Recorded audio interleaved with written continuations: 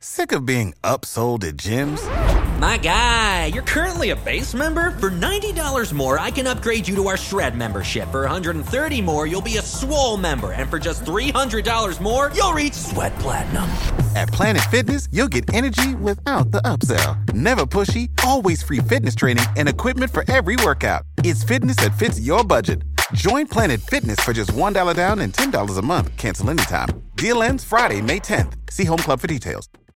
When you need mealtime inspiration, it's worth shopping Kroger, where you'll find over 30,000 mouth-watering choices that excite your inner foodie. And no matter what tasty choice you make, you'll enjoy our everyday low prices, plus extra ways to save, like digital coupons worth over $600 each week. You can also save up to $1 off per gallon at the pump with fuel points. More savings and more inspiring flavors make shopping Kroger worth it every time. Kroger, fresh for everyone. Fuel restrictions apply.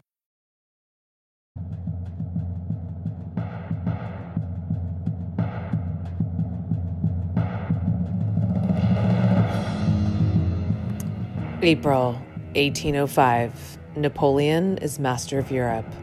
Only the British fleet stands before him. Oceans are now battlefields. April 1805. Napoleon is master of Europe. Only the British fleet stands before him. Oceans are now battlefields. April 1805. Napoleon is master of Europe. Only the British fleet stands before him. Oceans are now battlefields. April 1805. Napoleon is master of Europe. Only the British fleet stands before him. Oceans are now battlefields.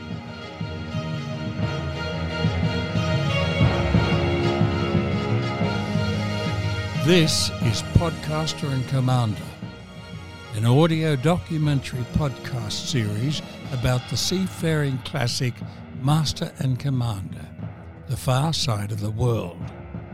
The series will be an oral history of the film's conception and production, a discussion of the film's critical reception, and the increasing resonance in the now 20 years since its release. Dr. Stephen Maturin takes Captain Jack Aubrey on a tour of his wounded. Lord Blakeney, the third most important character of the film, is stoic in his depleted state. Maturin knows that Jack has a relationship with the boy's father. Jack's eyes don't lie. His concern is palpable. The pallor and sweat pouring from Blakeney bespeaks further attention needed. We know what a sailor Jack is. We're about to learn what a surgeon Maturin is. This exchange is everything about their relationship. Jack is acknowledging the prowess of his foe, the artistry of his warcraft, all the while having a bullet-sized shard of wood picked from his throat. When Maturin replies that he has no idea what the heck Jack is talking about, gives the audience permission not to care about the vernacular, the acronyms. We'll intuit what we need to. What's more interesting here is hearing Jack ponder how his enemy got his exact location. He would never speak with the broader crew about this. He doesn't want to reveal his deeper feelings on the subject. Complicate naval warfare, the entanglements of espionage. It's right here that Maturin shoots a confident and incisive glance. It's one that speaks volumes. That there's a lot more to this doctor than meets the eye. So who are the sailors who are going to help me pinpoint the position of the release of Master and Commander and understand how its enemies set upon her? Co-writer of Master and Commander, The Far Side of the World, John Colley. You've just got to let the dream speak to you and not try and deconstruct it, because otherwise you might destroy the magic. Author and TV producer Lee Zachariah. Everything is played to a modern eye. Whenever you have a character in the past who speculates about the future or who is a pioneer in something that the audience is familiar with, there is always a knowing link. Even in many mature works, floors me that we are resistant to this. Even hinting at this, it is so sincere. Film critic, video essayist, filmmaker, and author, Scout Tafoya. Peter Weir directs in calligraphy. Pop culture writer at The Digital Fix, and features writer for Slash Film, Fiona Underhill. But it's also pre the sort of Will gearing up to that age of Marvel movies, franchises, people just dominating the box office at the time. co-host of the B-Side podcast, post-production wrangler and writer at the film stage, Connor O'Donnell. Is that your little car? Film critic, writer, and author of The Cinema of Paul Thomas Anderson, American Apocrypha, and the host of One Heat Minute Productions' own Pod Thomas Anderson and the upcoming Great Henson Caper, the singular and singularly talented Ethan Warren. It's a compelling cocktail of moods and tones, and one that never loses its freshness. Filmmaker, producer, and one half of the incredible team behind the Tony and Ridley Scott The End of History video essay series, Tucker Johnson. Master and Commander came out shortly after that. We saw it in the theater, just like Scout did, which was like a mind-blowing experience. The premier movie newsman on the internet, founding editor of Dark Horizons, my dear friend, Garth Franklin. One day, the characters of Aubrey and Maturin could sail the seas again. And finally, senior editor and critic at Rolling Stone, and the former editor of Time Out New York, David Fear. Really just going because I was like, it's Peter Weir. I'll see anything that Peter Weir does. I had been a longtime Peter Weir fan since, seeing Gallipoli as a young formative lad with my parents, also in a theater, because I'm that old. Your narrator for the series is me, Ken Jekyll. Theme Doctor, Andrew Villa, and I am your captain, Blake Howard. Episode 4. She's a fine seabird. She's not old. She's in her prime.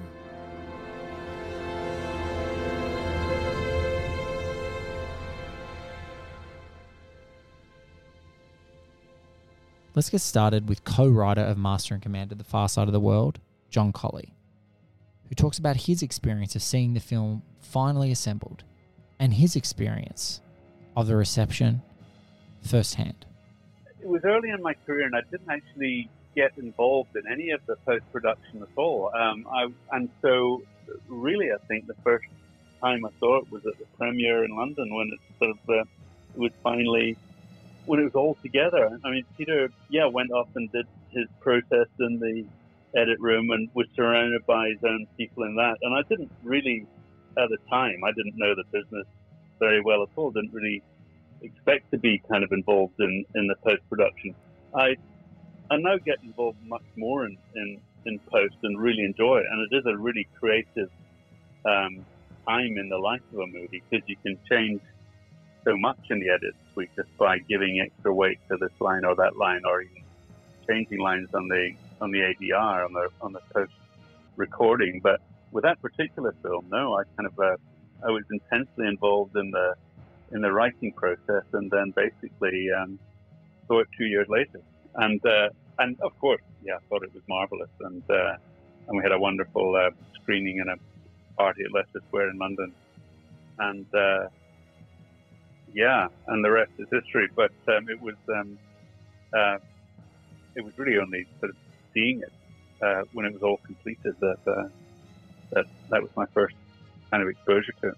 The funny thing about that film is that a lot of the cast were relatively unknown. I mean, Paul Bettany obviously had a profile and Russell had a profile, but Peter went out of his way to cast the film with people who didn't necessarily look like matinee idols. Certainly for the crew, the below decks sort of crew. He went to Central Europe and Poland looking for faces that didn't look modern, and that's one of the things that gives the film great authenticity.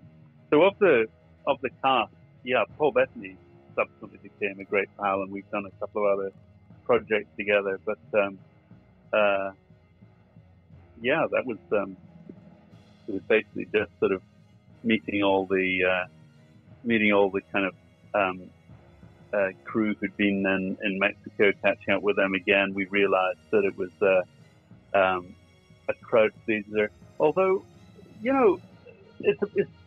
I think Master and Commander is one of these films that is a bit of a slow burn. I mean, not all films that become classics are classics at the time. I remember Princess Bride, which is now a sort of a massive kind of popular favorite, was kind of came and went at the time. And the truth is that at the Oscars with Master and Commander, we were sort of up against the Lord of the Rings trilogy. So obviously that was a tough one. And at the box office, we were up against Pirates of the Caribbean, which none of us thought sounded like it was going to do very well, but was actually the first Pirates was a genius piece of filmmaking. Pirates of the Caribbean definitely won that one at the box office, and that's part of the reason why there was never a sequel, that Pirates was just doing so well, and that basically stole a lot of the thunder.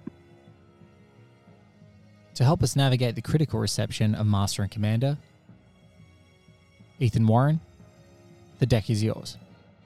Among film critics, praise for Master and Commander: The Far Side of the World was virtually unanimous. Of the 55 writers listed as top critics on Rotten Tomatoes, 51 rated the film fresh. Roger Ebert, an avowed fan of Patrick O'Brian's novels, wrote that, quote, Peter Weir's Master and Commander: The Far Side of the World is an exuberant sea adventure told with uncommon intelligence. We are reminded of well-crafted classics before the soulless age of computerized action. Master and Commander is grand and glorious and touching in its attention to its characters. Like the work of David Lean, it achieves the epic without losing sight of the human, and to see it is to be reminded of the way great action movies can rouse and exhilarate us, can affirm life instead of simply dramatizing its destruction. End quote.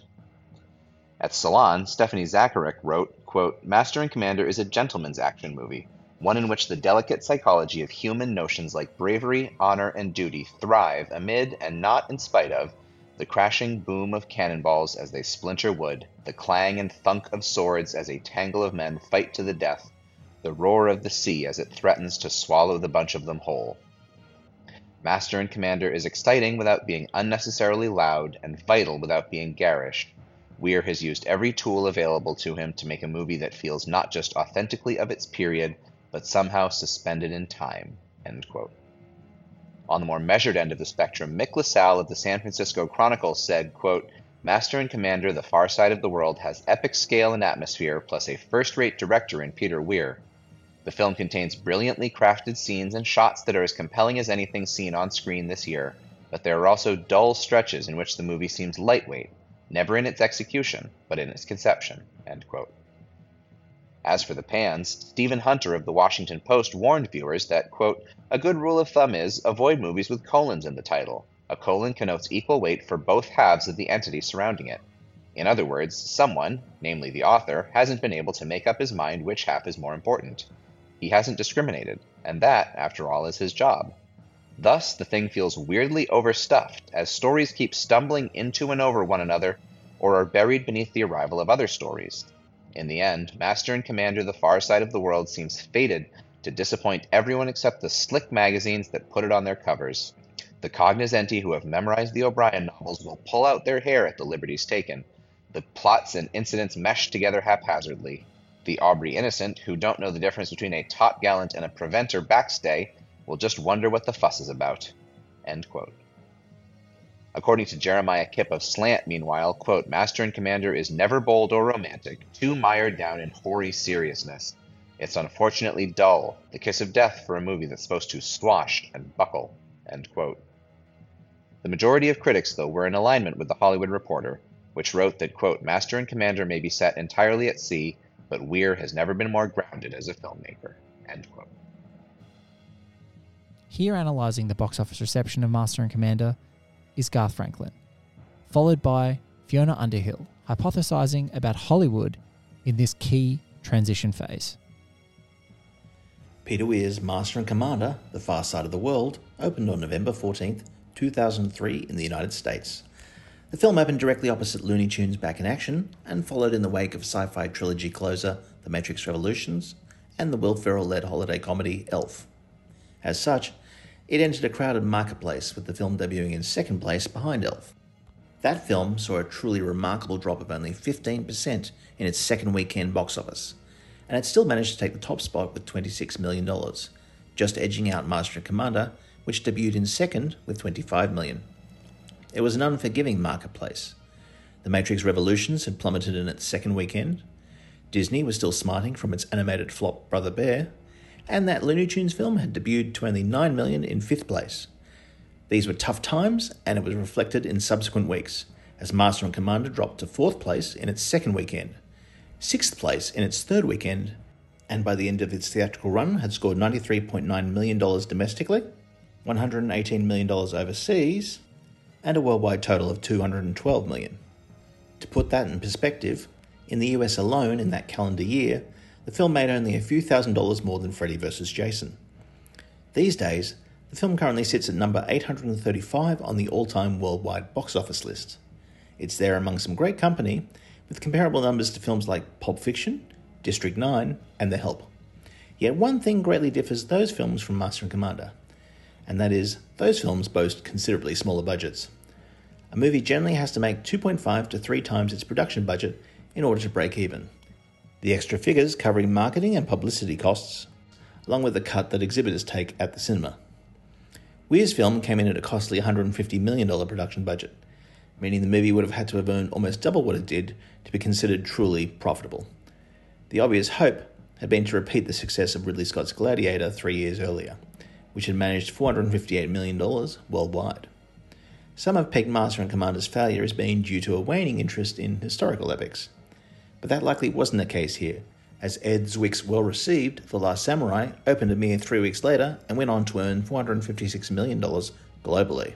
More likely was that a realistic, gritty, historical epic was a tough sell in a marketplace dominated that year by more fantastical tales. Also impacting was the massive $654 million success of Gore Verbinski's pirate fantasy epic, Pirates of the Caribbean, The Curse of the Black Pearl, which had opened in July. There was another nautical-themed film, but it was also a major crowd pleaser, with flashier visuals, a career-defining central performance, and a more family-friendly audience appeal. Master and Commander instead tried for the prestige factor. Reviews were excellent, but weren't quite hailing it the masterpiece it is often labelled these days. Similarly, audiences were a bit cold on the film.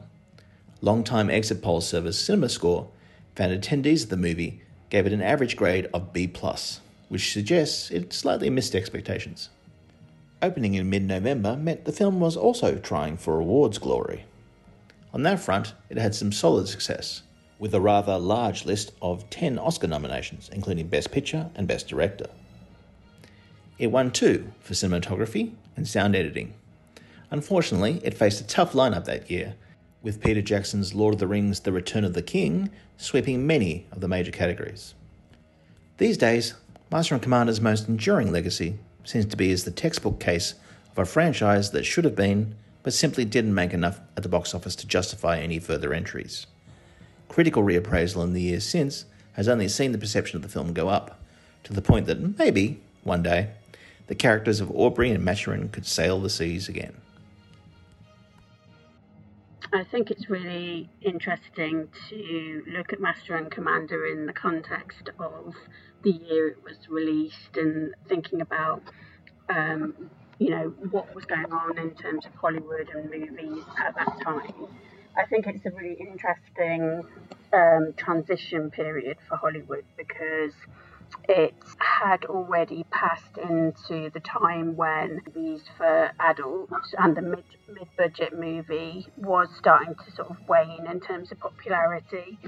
It was also pre-Marvel, so although there were sort of comic book movies and sequels sort of dominating the box office at the time, it was in the pre-Marvel era. So there was the likes of Too Fast, Too Furious, X-Men 2, Bad Boys 2, Terminator 3, the Matrix sequels. One of the most direct comparisons for Master and Commander that you could look at is Pirates of the Caribbean. Master and Commander's budget was $150 million, and comparing that even to Pirates of the Caribbean, the first Pirates of the Caribbean movie was its budget was $140 million. So, Master and Commander was even more expensive than Pirates of the Caribbean. We'll be back after this quick break.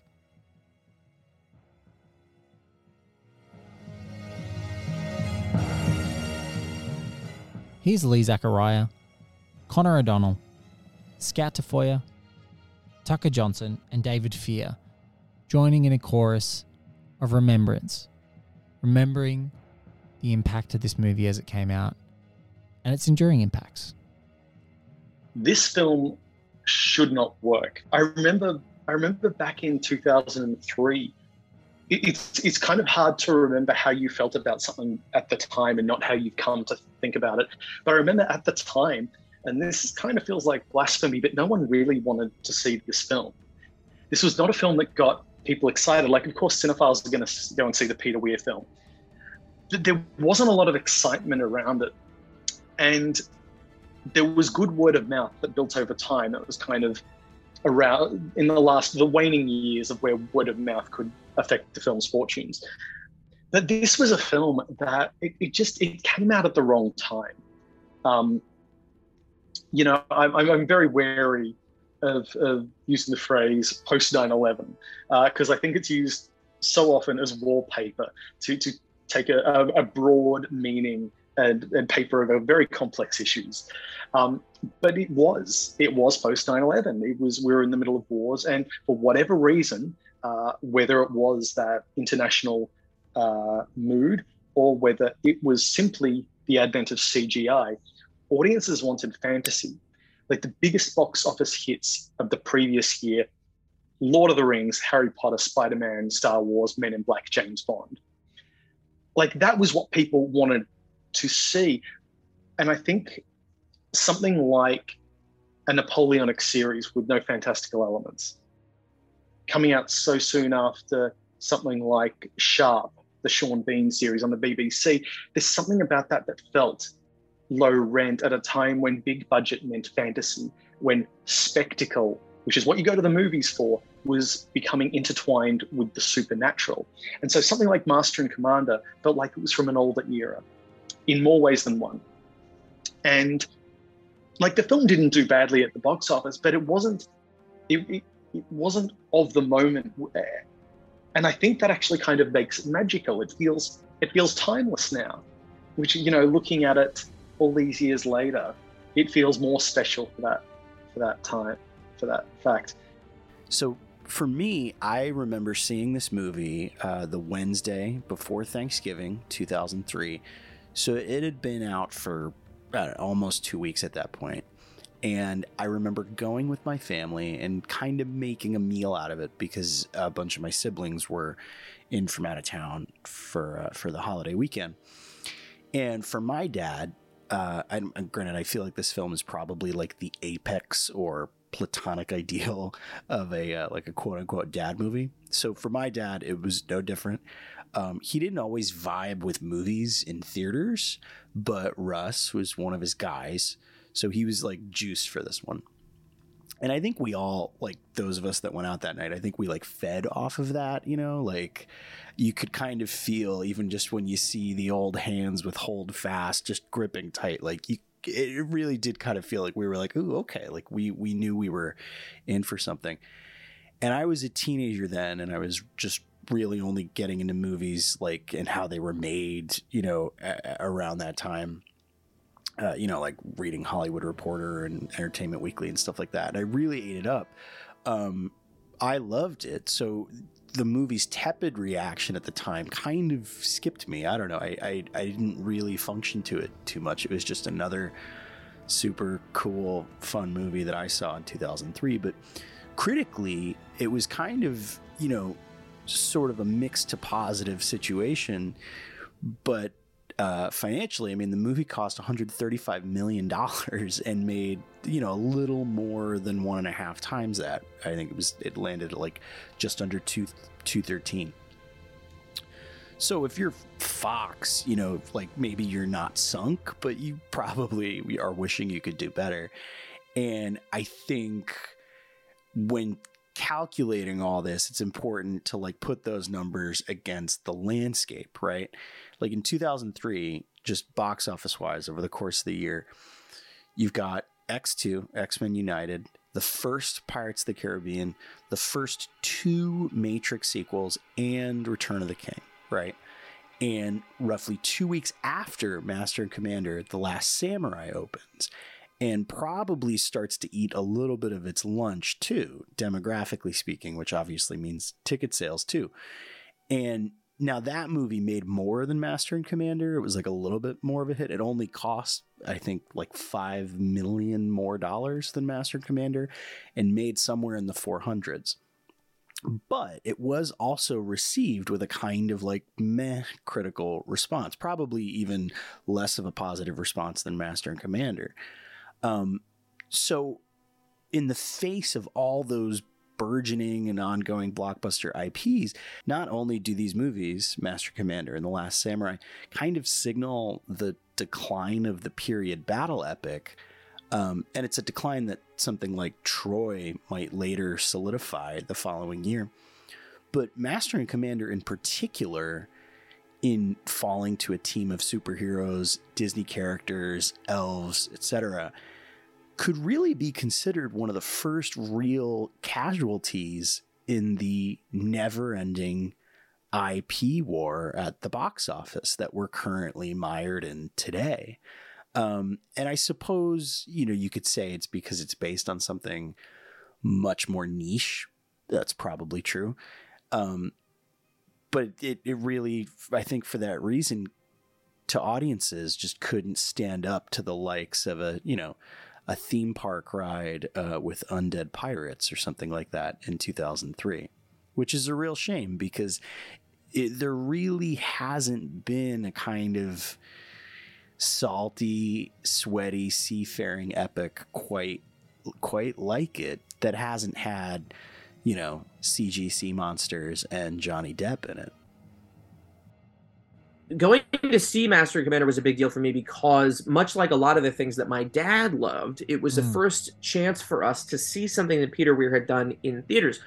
My dad was a huge fan of Last Wave and Picnic at Hanging Rock, and Gallipoli. He really loved these movies. And so when Master and Commander came out, because I was a little young for Truman Show, but we saw that on VHS and appreciated that. But even that was still kind of, as good as that movie is, it's kind of Hollywood Peter Weir. It's not really like unfiltered Peter Weir.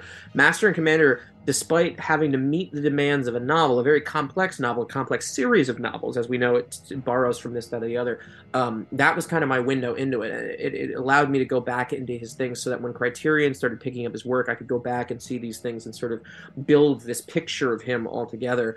And it was just, much like keeping track of the works of Ridley and Tony Scott, as your listeners maybe hopefully know at this point, Tucker and I, our pride and joy is our 10-part video essay series, The End of History, about Ridley and Tony.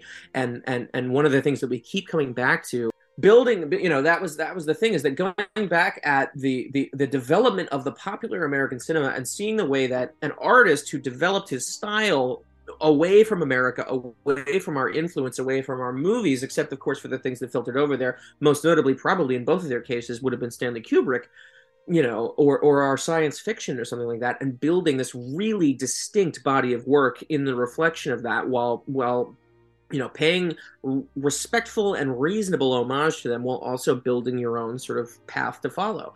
And just what a joy it is. And to see the two of them developing side by side was just such a gift, in essence, to see people sort of fighting the same battles and coming up with works of art that really do speak for themselves. And in such wonderful, it's like calligraphy. Peter Weir directs in calligraphy.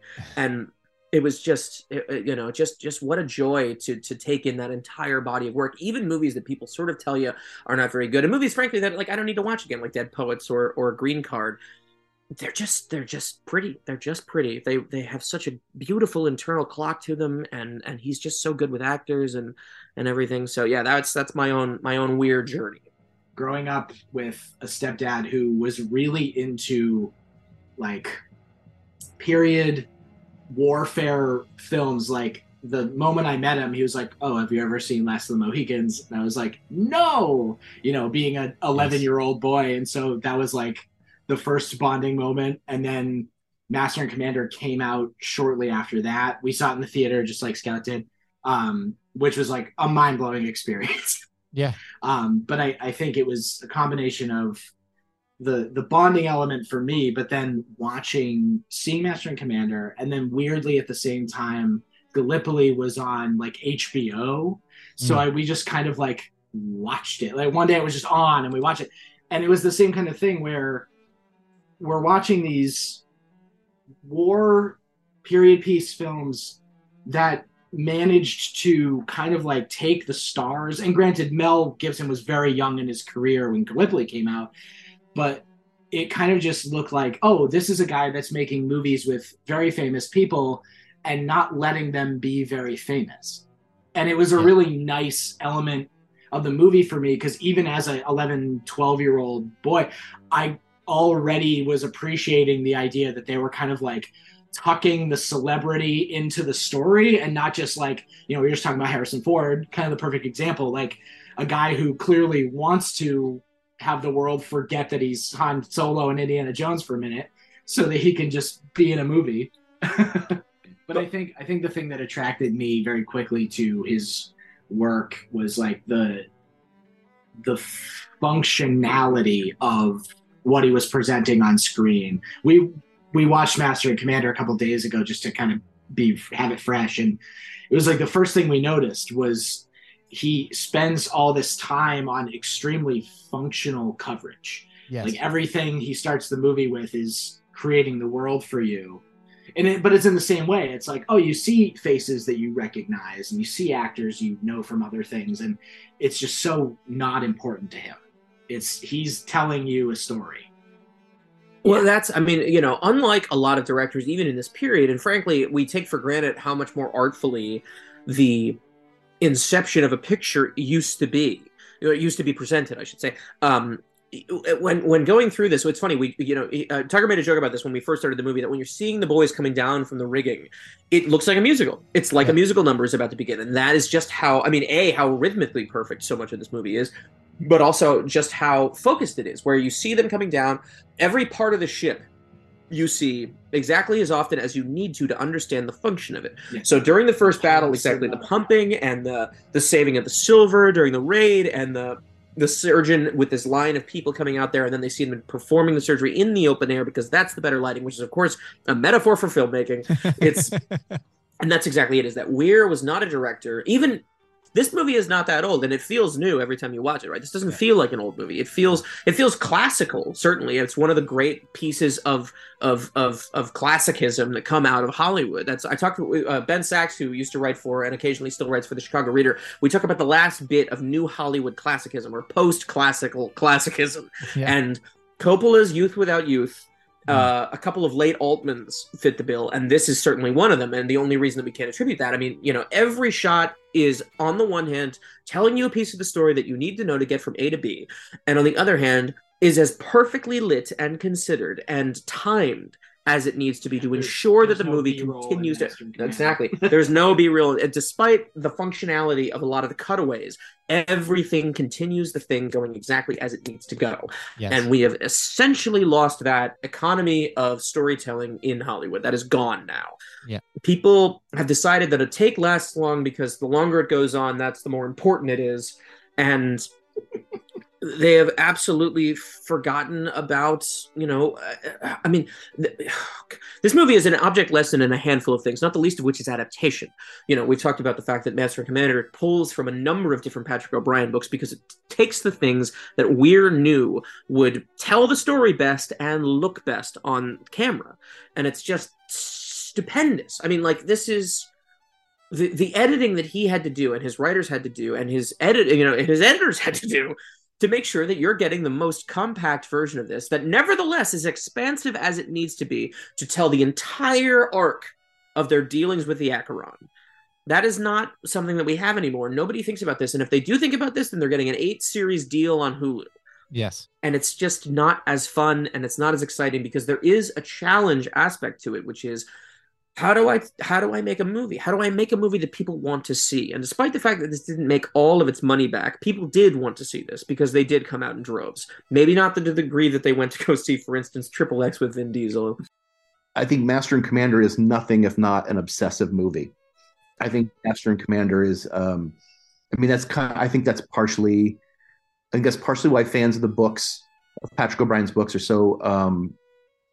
so enamored of the film, is because it captures the same obsession, or the same obsessiveness, I guess, that O'Brian brings to talking about that period of history and that sort of subgenre of war stories, and how he seems really kind of into the idea of putting you not just in that era, but on those ships and in that ship culture. I mean, rewatching Master and Commander, I was so struck by how the film's not really about the battles. I mean, I think the battles are done beautifully, you know, especially that last one where they've got to kind of fake them out and come on in. And or even the first scene is so great because they're seeing something in the fog. They're not sure what it is. They're thinking that it might be an enemy ship. And so they start to prepare. And what Weir does is he gives us that great montage of pageantry and chaos. Yes. Side by side. Yeah. So that you're seeing people running around, manning their stations, getting everything ready in case they have to like go into attack mode. And then it's intercut with shots of people like buckling belts and putting on coats. And this entire notion of actually sort of dressing for war while you're actually preparing to go into what is going to be, you know, just chaotic combat. And that to me, you suddenly are sort of like, oh, this is the culture of the ship. And then, you know, I'm not the first person to say this, but some of the most interesting passages in Master and Commander are between the battles, where you're really just kind of getting to know these characters and trying to figure out the hierarchy of how these things work and how, you know, the ship has to run with a certain kind of authoritarian zeal, I guess, and yet still enough improvisational things that like it and everything's not super strict. There's definitely, you know, honor and discipline on that ship, and yet when things need to kind of go, when they need to zig instead of zag, like Russell Crowe's Lucky Jack Aubrey will like let them basically, you know, zag away. It's just between those two categories where you have this film with this incredible epic scope that was nominated for a shit ton of awards. I think it only won for sound design and cinematography, if I remember correctly, but was, you know, he was nominated for best, it was up for best picture, was put together and distributed by not one, not two, but three major studios. Yeah. You know, Fox, Universal, and Miramax. And yet did modest business, was kind of forgotten for many years by a lot of folks. People had really sort of moved on, and yet you could not find a bigger cult behind that film. I mean, even if you took this podcast that we're recording right now out of the mix, you know, there are still the people that love Master and Commander, love that movie so much. They love it to death. They really think it is kind of the end all be all, not just of like naval battle films or historical epics, you know, done in the 21st century, but just of Peter Weir movies. Of this is kind of like, this is the film he had been leading up to making. And the question then becomes, I guess, whether this film is the same film that broke him or not. Once upon a time at Rolling Stone, we did a series called Revisiting Hours, which is where it was a once a week column where we would look at stuff that was streaming, and I would have a writer, you know, write an essay about it. And the idea had to be that it couldn't be more than 50 years old, just because we kind of, you know, we didn't want to dive too much into the golden age of stuff. I felt like that was a different column. And it had to be something that was streaming so people could actually watch it. And it had to be something that needed to be revisited. Yes. I mean, I can sit and, you know, I've seen The Godfather 3,000 times. Like, I don't know if that's the actual number, but it could be close. and yet nobody needs to revisit The Godfather. You just rewatch it all the time. Yeah, and yeah. It's in the rotation. Thank you. And so Scott Tobias, who's a writer that I love dearly, had pitched Master and Commander as being one. He wrote this great piece about this alternate history in which Master and Commander becomes a huge success and nobody goes to see the Pirates of the Caribbean. And how that I like changed. the way Scott thinks. I like the way Scott thinks too, but it also, he makes a good case for it before he actually starts getting into like giving Master and Commander its proper due. He does this beautiful notion of like how this changes the trajectory of, you know, studio filmmaking and Hollywood filmmaking for a couple of decades. Yes. The idea being that suddenly these lucrative franchises based off of intellectual property don't quite hit as soon as they do, or maybe they don't view this as a test case, and so we get another 5 to 10 years of movies like Gladiator or like Master and Commander. Yes. And it's a really great, if anybody gets a chance to, you can Google the piece. It's really wonderful. It's a lovely piece of writing. But speaking of alternate histories, I think what you've just done is reframed the conversation beautifully, because I asked, was this the film that perhaps broke Peter Weir as a filmmaker? And what you've reframed it as, maybe this was the film that liberated Peter Weir from being a filmmaker. The idea being that, like, chasing that muse just gives you, like, blisters on your feet and wears you down and ages you prematurely. And it stops being a I can't go on, I must go on thing. And that thinking, okay, these are the films I want to make. And if there's no audience for this anymore, or if the thing just becomes doing it itself, and that in fact is the reward, and the reward no longer feels sustainable or like manna to me, I'm just going to stop doing it. I've had my time in the sun, and I'm going to kind of go gracefully. Now, as a huge fan of The Way Back, like, I'm glad he didn't do that. Yes. But it's an interesting way to look at that, as being sort of like, okay, this is the best I can do, and I no longer feel the need to do it anymore.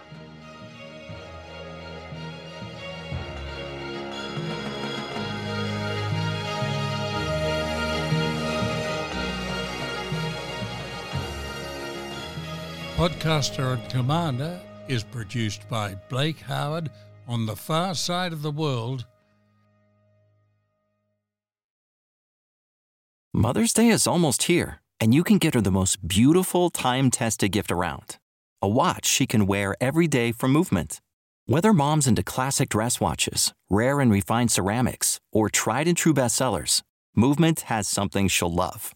And right now, you can save big on the best Mother's Day gift ever with up to 50% off site-wide during Movement's Mother's Day sale at MVMT.com. Again, that's up to 50% off at MVMT.com. When you need mealtime inspiration, it's worth shopping Kroger, where you'll find over 30,000 mouth-watering choices that excite your inner foodie. And no matter what tasty choice you make, you'll enjoy our everyday low prices, plus extra ways to save, like digital coupons worth over $600 each week. You can also save up to $1 off per gallon at the pump with fuel points. More savings and more inspiring flavors make shopping Kroger worth it every time. Kroger, fresh for everyone. Fuel restrictions apply. Hey, Drew Scott here, and I'm Jonathan Scott, reminding you that life's better with a home policy from American Family Insurance. They can help you get just the right protection at just the right price and help you save when you bundle home and auto. Kind of like Goldilocks and the Three Bears. It'll be just right for you. We love a custom build. American Family Insurance. Insure carefully, dream fearlessly. Get a quote and find an agent at amfam.com. Products not available in every state. Visit amfam.com to learn how discounts may apply to you. American Family Mutual Insurance Company, SI, and its operating company, 6000 American Parkway, Madison, Wisconsin.